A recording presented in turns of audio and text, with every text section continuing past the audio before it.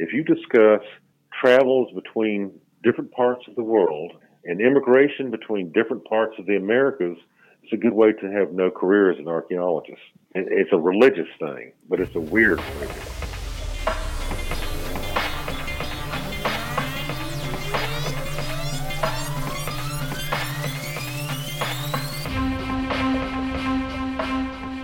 Hello and welcome to the Time Traveler's Suitcase. I'm Pete Ferrand. We're continuing our discussion from our last podcast with Richard Thornton. Richard Thornton is an architect and city planner by profession, a Creek Indian living in North Georgia who's become fascinated by the origins of the various populations who've peopled the Southeast over thousands of years. He's spent years documenting various ancient ruins and artifacts, says he has evidence that does not meet with the approval of a lot of the establishment. He's become convinced, for instance, that Mayans had come in significant numbers to Georgia. We'll find out his story in just a moment.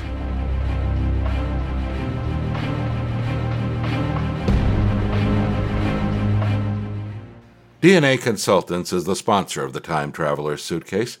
It's a company that has been helping people find their ancestry for more than 15 years. The founder, Donald Yates, has written a number of popular books that have now become audio titles, like Cherokee DNA Studies, Real People Who Proved the Geneticists Wrong.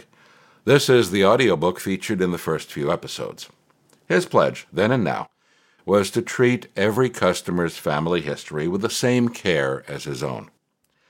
That idea was behind the DNA Fingerprint Plus Cherokee Ancestry Test. And now, Primeval DNA. Based on the discoveries of Israeli-American geneticist Eran El-Heik, it is the world's first ancient DNA test series. Could you match both modern-day Israeli Jews and ancient Israelites? It's possible, but it's only possible at DNA Consultants. Visit us online at www.dnaconsultants.com. Check out the latest in DNA research on modern-day populations and ancient peoples like Vikings, early American Indians, Stone Age Europeans, and others. You'll be delighted and amazed.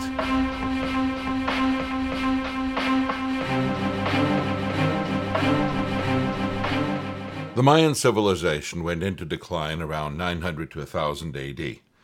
Our guest on today's program, Richard Thornton, has done some work in Chichen Itza, one of the main Mayan cities, located in the Mexican state of Yucatan, and I asked him about it. I was the first recipient of the Barrett Fellowship at Georgia Tech. It's a fellowship given to architecture and planning students. It's been endowed.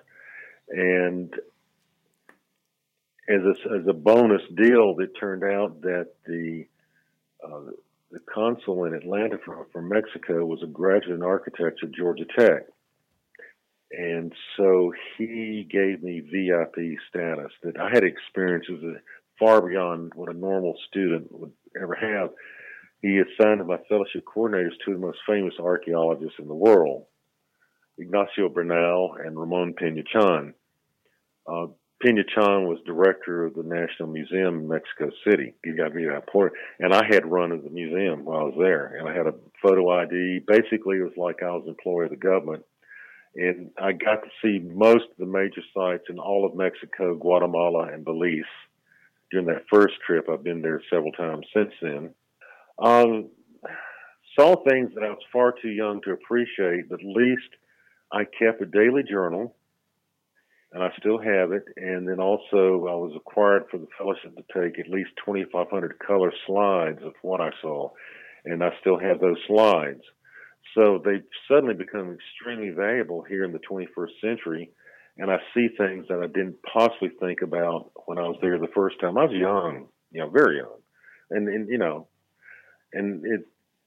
it's always good. Like, that's why I think my professors stressed that I needed to record everything I saw. I think being older and wiser, they knew that there are things when you get older, you need to have your experiences documented. So when you come to a situation like I have in this stage of my career, I'm doing nothing but essentially anthropology or historical architecture. You have that to refresh your memory. And so I'm seeing much, much more in these records I took so long ago than I possibly could have done when I was younger. Right, because you don't understand the significance of them. No, I didn't understand the significance. And I was in love. I met a Mexican senorita in the neighborhood where I lived, Alicia Moreno. Very intelligent. She was Sephardic Jewish, by the way. I see. Her family was from Turkey, then France. And that's how I know about Sephardic Jews. My first love was Sephardic Jewish. Although her family had converted to Catholicism to come to Mexico to escape the Nazis, I learned all about their culture, which I would never known otherwise. But yeah, I was, young guy in love, always was maneuvering to get the requirements for going on site as a way to making a date with Alicia and things like that. But again, as long as you write down what you experience and photograph what you experience, then later on you can come back when you're older and wiser and make sense of. Scientists and engineers have always believed in writing things down. The engineering notebook is legendary, actually. Why not tell us a bit more about Chichen Itza and what you've experienced there? Okay. Chichen Itza is one of the places I went to. I was assigned to go. It is in northern Yucatan Peninsula. It originally was Maya. It was then occupied by Itza, the same people who came to Georgia. Probably at around the time of the collapse of the Maya civilization, there was a huge volcanic eruption in Chiapas, which is to the south of there, about 500 miles. And they had to evacuate all the lands, the highlands where the Itsa Mayas lived. And some of them ended up in northern Yucatan where there was no problems from the volcano and founded the city. And then again, they were conquered around 1000 AD by people from central Mexico. And that's the point where we show all over the lower southeast the appearance of Maya culture. And in fact, the radiocarbon date for the Track Rock Gap archaeological site, the oldest one so far, is 1014 AD, which is 14 years after Chichen Itza was captured by the Central Mexicans and the Itza peoples were expelled. So in the suburbs of Chichen Itza, you'll find houses identical to the Creek houses in Georgia. They're identical. There's no difference. In fact, the same word. They call it Achiki and we call it Achiki. And so you go to, say, Etowah Mounds northwest of Atlanta, and you'll see that's the same houses that were in the suburbs of Chichen Itza at the same time.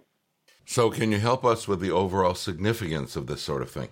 The best I can determine, we also learned that there was a major Peruvian migration around 100 AD to right in the 100, 200 AD that became the basis of the Creek Indians. So originally they were Peruvian Indians. And in fact, the elite always were Peruvian in their culture, and they lived in separate villages. Wow. The word Apalache is the anglicization of Apalache, which is the name of the elite of the Creeks. And so they were, on maps you call them Apalache, but that's the source of the name of the Appalachian Mountains. Sure. So we have core words in the Creek language that are Panoan from Peru. And then you had large numbers of Itza commoners, not the elite, but just regular folks and escaped slaves, whatever, came here. And so you have several types of classifications of words in our language are pure Itza Maya, as are many of our river names. Like the Chattahoochee is a Maya word, or Itza Maya word. And so you had pretty much the same process that created English. And that's what I try to explain to people. The people who lived in Great Britain 2,000 years ago hardly recognizable modern English. You couldn't even begin to understand the language. Well, the same thing happened here. You had multiple immigrations that made a hybrid people, just like the English, and you have a hybrid language and a hybrid culture that reflects input from many parts of the world. Give us a sense, then, of what you've found as evidence for other populations arriving in the area. At least here, all of the evidence is 100% Ireland and southern Scandinavia. Okay. As far as coming here. Farther south, say in the Columbus, Georgia area, and the Chattahoochee, they have found evidence of Minoans. And there's another mystery because the Minoans come from Crete and that area more than 1000 BC. That's into the Bronze Age. And we also have a triangular temple built out of quarried stone at a mud volcano in northeast metro Atlanta, which is identical to temples built on Cyprus and Sardinia in the Mediterranean during the Bronze Age. I've not seen anything related to the Slavs being here, but who knows? The evidence is primarily, though, that the numbers suggest in the art that it's mainly any migrations that occurred here came from Ireland, Scotland, and southern Scandinavia in the Bronze Age. Yeah. We did have Jewish miners here in the 1600s, though. And in fact, in the valley where I live, there's eyewitness accounts of them. They were Sephardic Jews who escaped the Inquisition and then came to this area to live in what they call New Jerusalem and mine the gold. Okay, so they came from Spain. I think probably the route they took, many of them, was to go from Spain to France to the Netherlands and then take Dutch ships back to the South Atlantic coast. What and for whom were they mining? Gold here. Yeah. We have some eyewitness accounts from 1653, Richard Brickstock, who came up here from Barbados. He also visited gem miners living in several valleys in western North Carolina where there are a lot of gemstones. Oh, okay. But they were also Sephardic Jewish, Spanish-speaking Jews. April of 2010, I found an inscription at about 5,400 feet elevation in the Smoky Mountains that it was in Ladino Spanish, which is a language spoken by the Sephardic Jews, and it commemorated a wedding on September 15th, 1615, and the stone was carved at the top of a gap between North Carolina and Tennessee. Just some sort of a commemorative stone? Yes, and I talked to some Jewish friends, and they said there was, particularly among the Sephardic Jews, a tradition that if a couple wanted to get married, they couldn't find a rabbi, there was a ceremony where they would stand before each other in front of witnesses and declare themselves married, and then they would record the marriage and the date on a stone. And that's very much within their tradition of making a marriage legal. Yeah, that's very interesting. I did not know that. You want to hear something funny, though? Oh, of course. I'm sure the listeners want to hear something funny. Other people aware of this inscription, and they on Hooper's Ball before me, and they took it to the Department of Anthropology at the University of Tennessee, who said the words were Latin, and it said, "We control this land." Well, it's not Latin at all. It's Spanish. Ooh. I mean, it's not like Spanish is an unknown language. And what it says in Spanish, that they're prayers we will give, married September 15th, 1615. That's the key thing that my Jewish friends told me, that the prayers we will give, they say prayers together as husband and wife, and they give the date of the thing. So that's why we knew. It had casada, which is the word for married in Spanish, too. But how someone with a PhD in anthropology would mistake Latin for Spanish, I have no clue. And the guy was director of their department. Of course, Spanish is a Latin language, but clearly different. I instantly saw it. So I could read it. And I know Spanish and I know Latin, and it was, I instantly read it as Spanish. There's some subtle differences that they say is Ladino Spanish. For example, the Spanish speakers, Catholics, we use the word suplicación for prayer, and this had used the word pre. That kind of threw me off, and then found that pre was the Jewish word for prayer in Spain. That's how we knew who had done it. And in fact, things like that is the approach we take with many of our research. We look for little details and interpolate them, and then we come up with an answer to the mystery. Yeah, and you imagine that the people who were getting married were part of this mining community. Yes, and there was mining. There was stuff down there. They're part of the Smokies. And someone is suggesting this is possible. There was a Jewish man marrying an Indian woman. Could be. I don't know. Right. Or even possibly the reverse, but that's a little harder to believe. Yeah. I'm thinking here we should mention that you have a website called peopleofOneFire.com. Yes, and I have a new website that's purely professional with no advertising. I don't own that other website, so we do use it, but it's called The Americas Revealed, and it's laid out like an architect's report, much more straightforward and no advertising, which I go, each time we analyze an archaeological site, I'm writing a report with photographs and drawings and on this stuff called the ApalacheResearch.com is the web address, Apalache Research, with one E at the end for Apalache and one P in the beginning.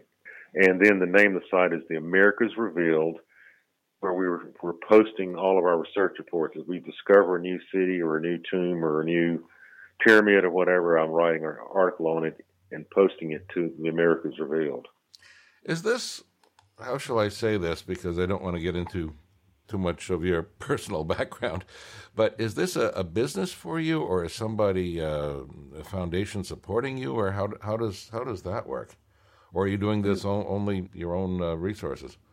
Primarily, I have a very modest lifestyle. I get no direct remuneration for this research.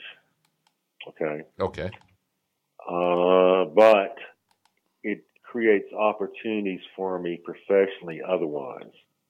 And also I've written several books, and to publicize the books, I get regular donations from people. Oh, okay. But I have a modest lifestyle. I was able to buy a fixer-upper house in a very nice neighborhood on top of a mountain, and so you'd never know it. But I can't hop in the jet and fly to Paris for the weekend.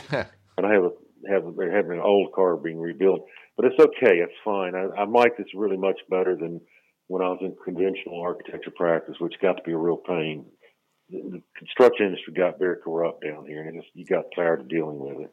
Yeah, I have a friend of mine who started out as a civil engineer and gave it up very quickly because of the corruption involved. And actually, my career evolved towards this. I had experience. I was working in Sweden. I was working on a site next to a medieval farm, Gamlegard. And so from the very beginning, I had exposure to very, very old buildings and sites.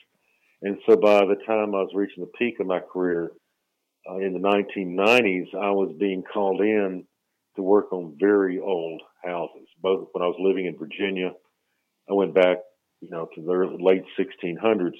And then the next step was when I was brought in by the National Museum of Natural History to do the architectural drawings for a Spanish colonial mission on the coast of Georgia, which dated from around 1585, 1600 AD.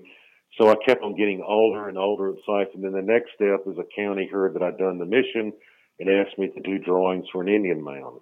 Okay. And then for 5 years, I was a consultant to the Muskogee Creek Nation. And that's where I developed a real body of knowledge and drawing ability, how to draw these towns and what the details should be. As a consultant, where I was being paid very generously by the Creek Nation to research your past. Does that answer your question? Yes, so it does. I don't live lavish. No, I have nothing to hide. I mean, people say, how do you have time to this? Well, I live modestly, and I have some regular income coming in now that I didn't have that enables me to, by living modestly, to devote myself 100% to anthropology and architectural history. Right, and that's basically why I was curious, because what you're doing doesn't sound like it produces the income that a working architect would normally get. Yeah, but I mean, you get the thing I did for PBS. A guy was well compensated for much more than I would have been as an architect. Oh, really? Okay. I mean, when you get on TV programs and things like that, you'll be compensated. A lot of people would be shocked how little I live on, but on the other hand, I'm not in deep poverty, and I'd rather be doing what I'm doing now and be happy and healthy than get back to struggling to make more money as an architect. On the Time Traveler's Suitcase today, we are speaking with Richard Thornton. He's an architect, city planner, museum exhibit builder with an interest in anthropology, more specifically, the migration of various peoples who lived in the southeastern United States. Much of this history he's documented is not the same as the history we've all read about for many years. So the question is, why has most of this history been ignored by the general public and the standard history references? That is a good question. For example, I have to use a parable on this. If you recall the controversy in 2012, where the archaeologists in Georgia and the Cherokee Indians in North Carolina and the neo-Nazis here in Georgia all ganged up to call something called Maya myth busting in mountains. they had control of the media, and they just said a lot of false statements, politicized it. And for example, the Creeks have always said we're from Mexico, always for the last 300 years, in their language, in their, we send off our DNA sample, it comes back Mesoamerican. I mean, that is not a theory. When they say the Mayas thing, no, it's not a theory, it's a fact. We just didn't know where and how they came.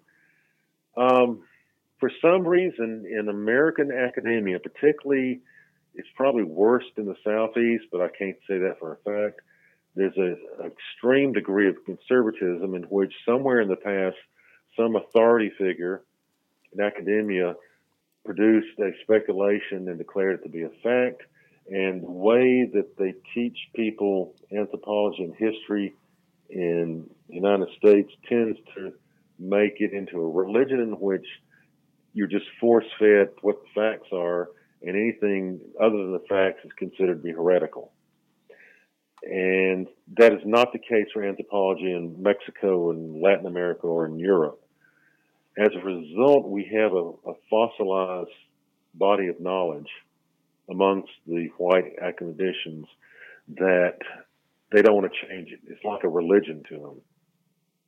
I am imagining that in the early days of this country with the German and mostly British settlers, they did regard the Indians as savages, and that mentality probably propagated for many, many years, that the Indians had these cute rituals, and beyond that, there really wasn't much worth studying. Is that a possibility? No, it's worse. It's weirder than that, in fact. Really, it's really, really weird. I mean, I had, my first mentor was Dr. Arthur Kelly, a very famous archaeologist in the Southeast from the late 20th century, probably one of the best known of that era.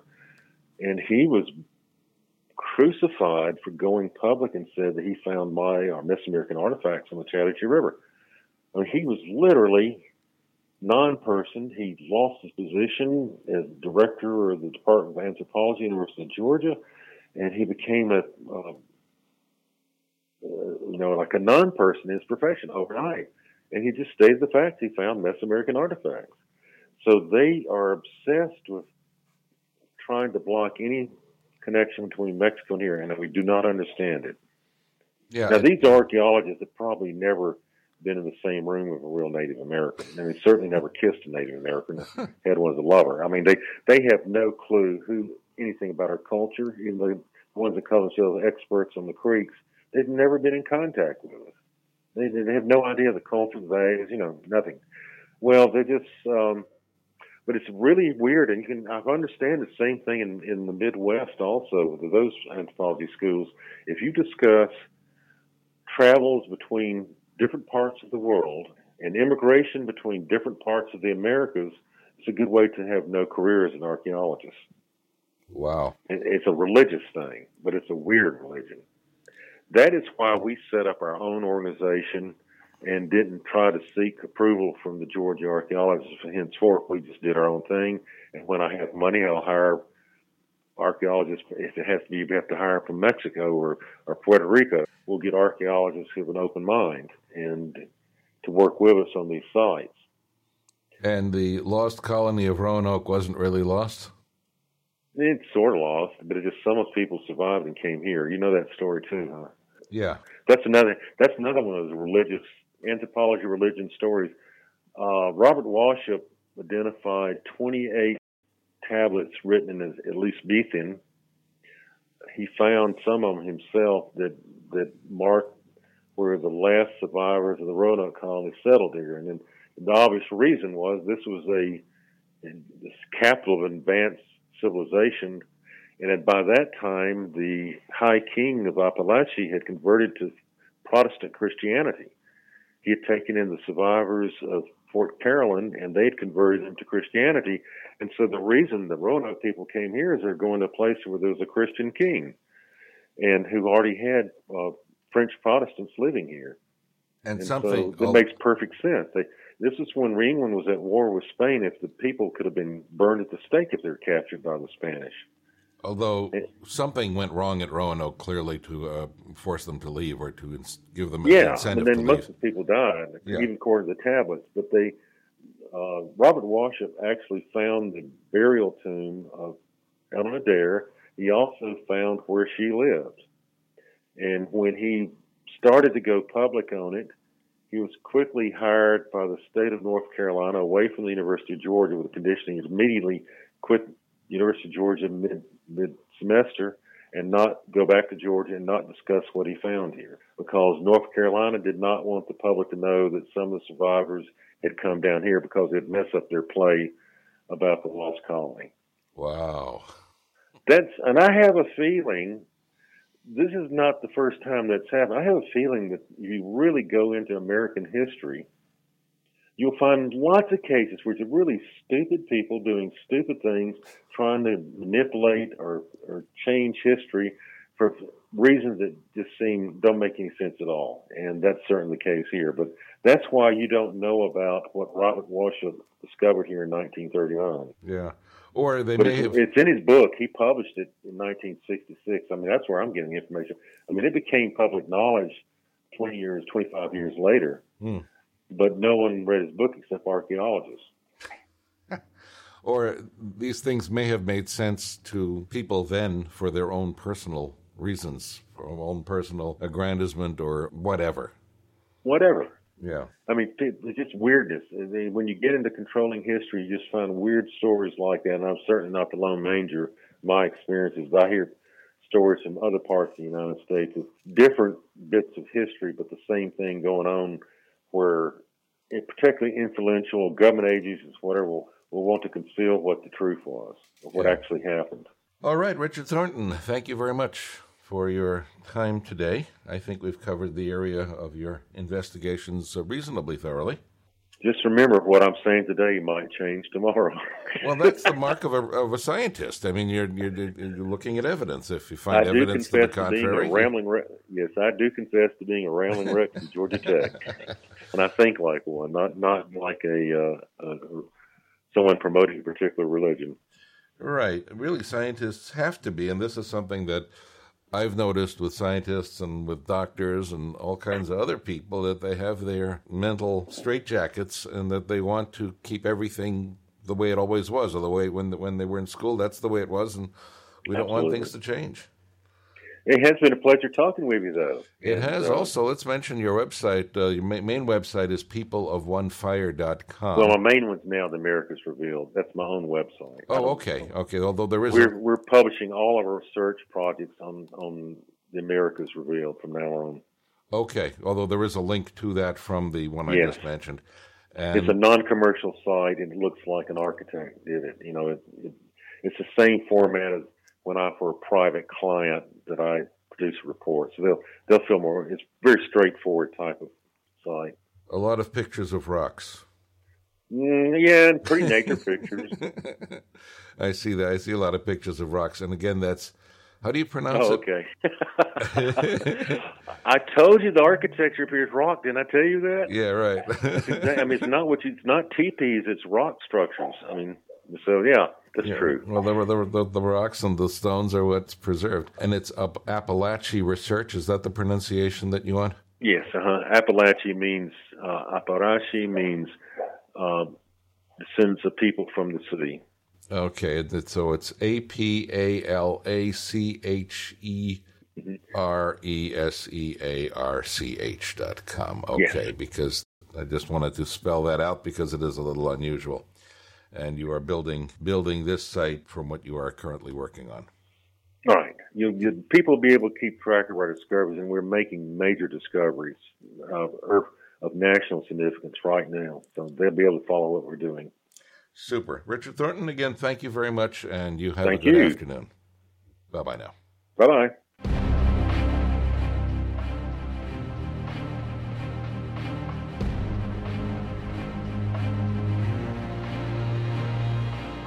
We've been listening to Richard Thornton talk about his work documenting and trying to understand some of the ancient peoples who traveled way more than most people are aware of or has been written up in most popular histories.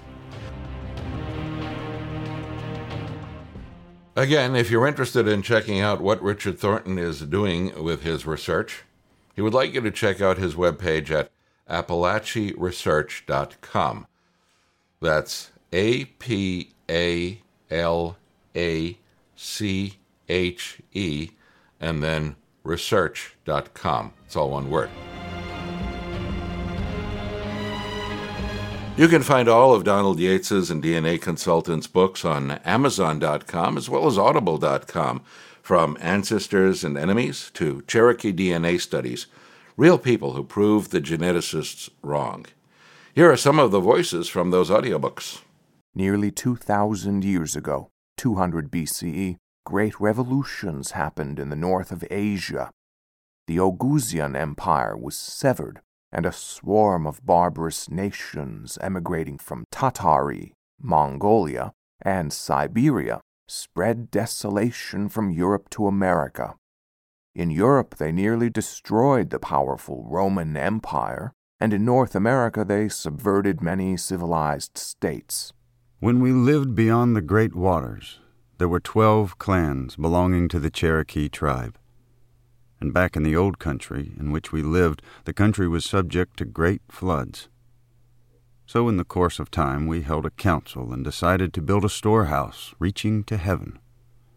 The Cherokees said that when the house was built and the floods came, the tribe would just leave the earth and go to heaven.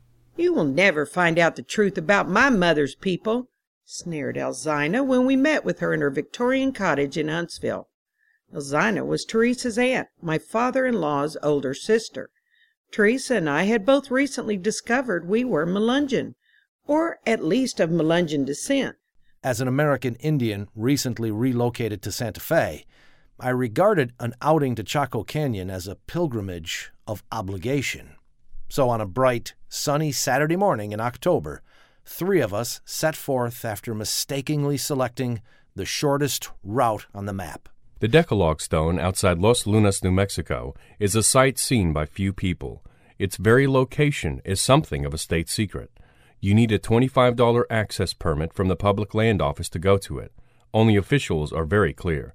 They cannot and will not give you directions.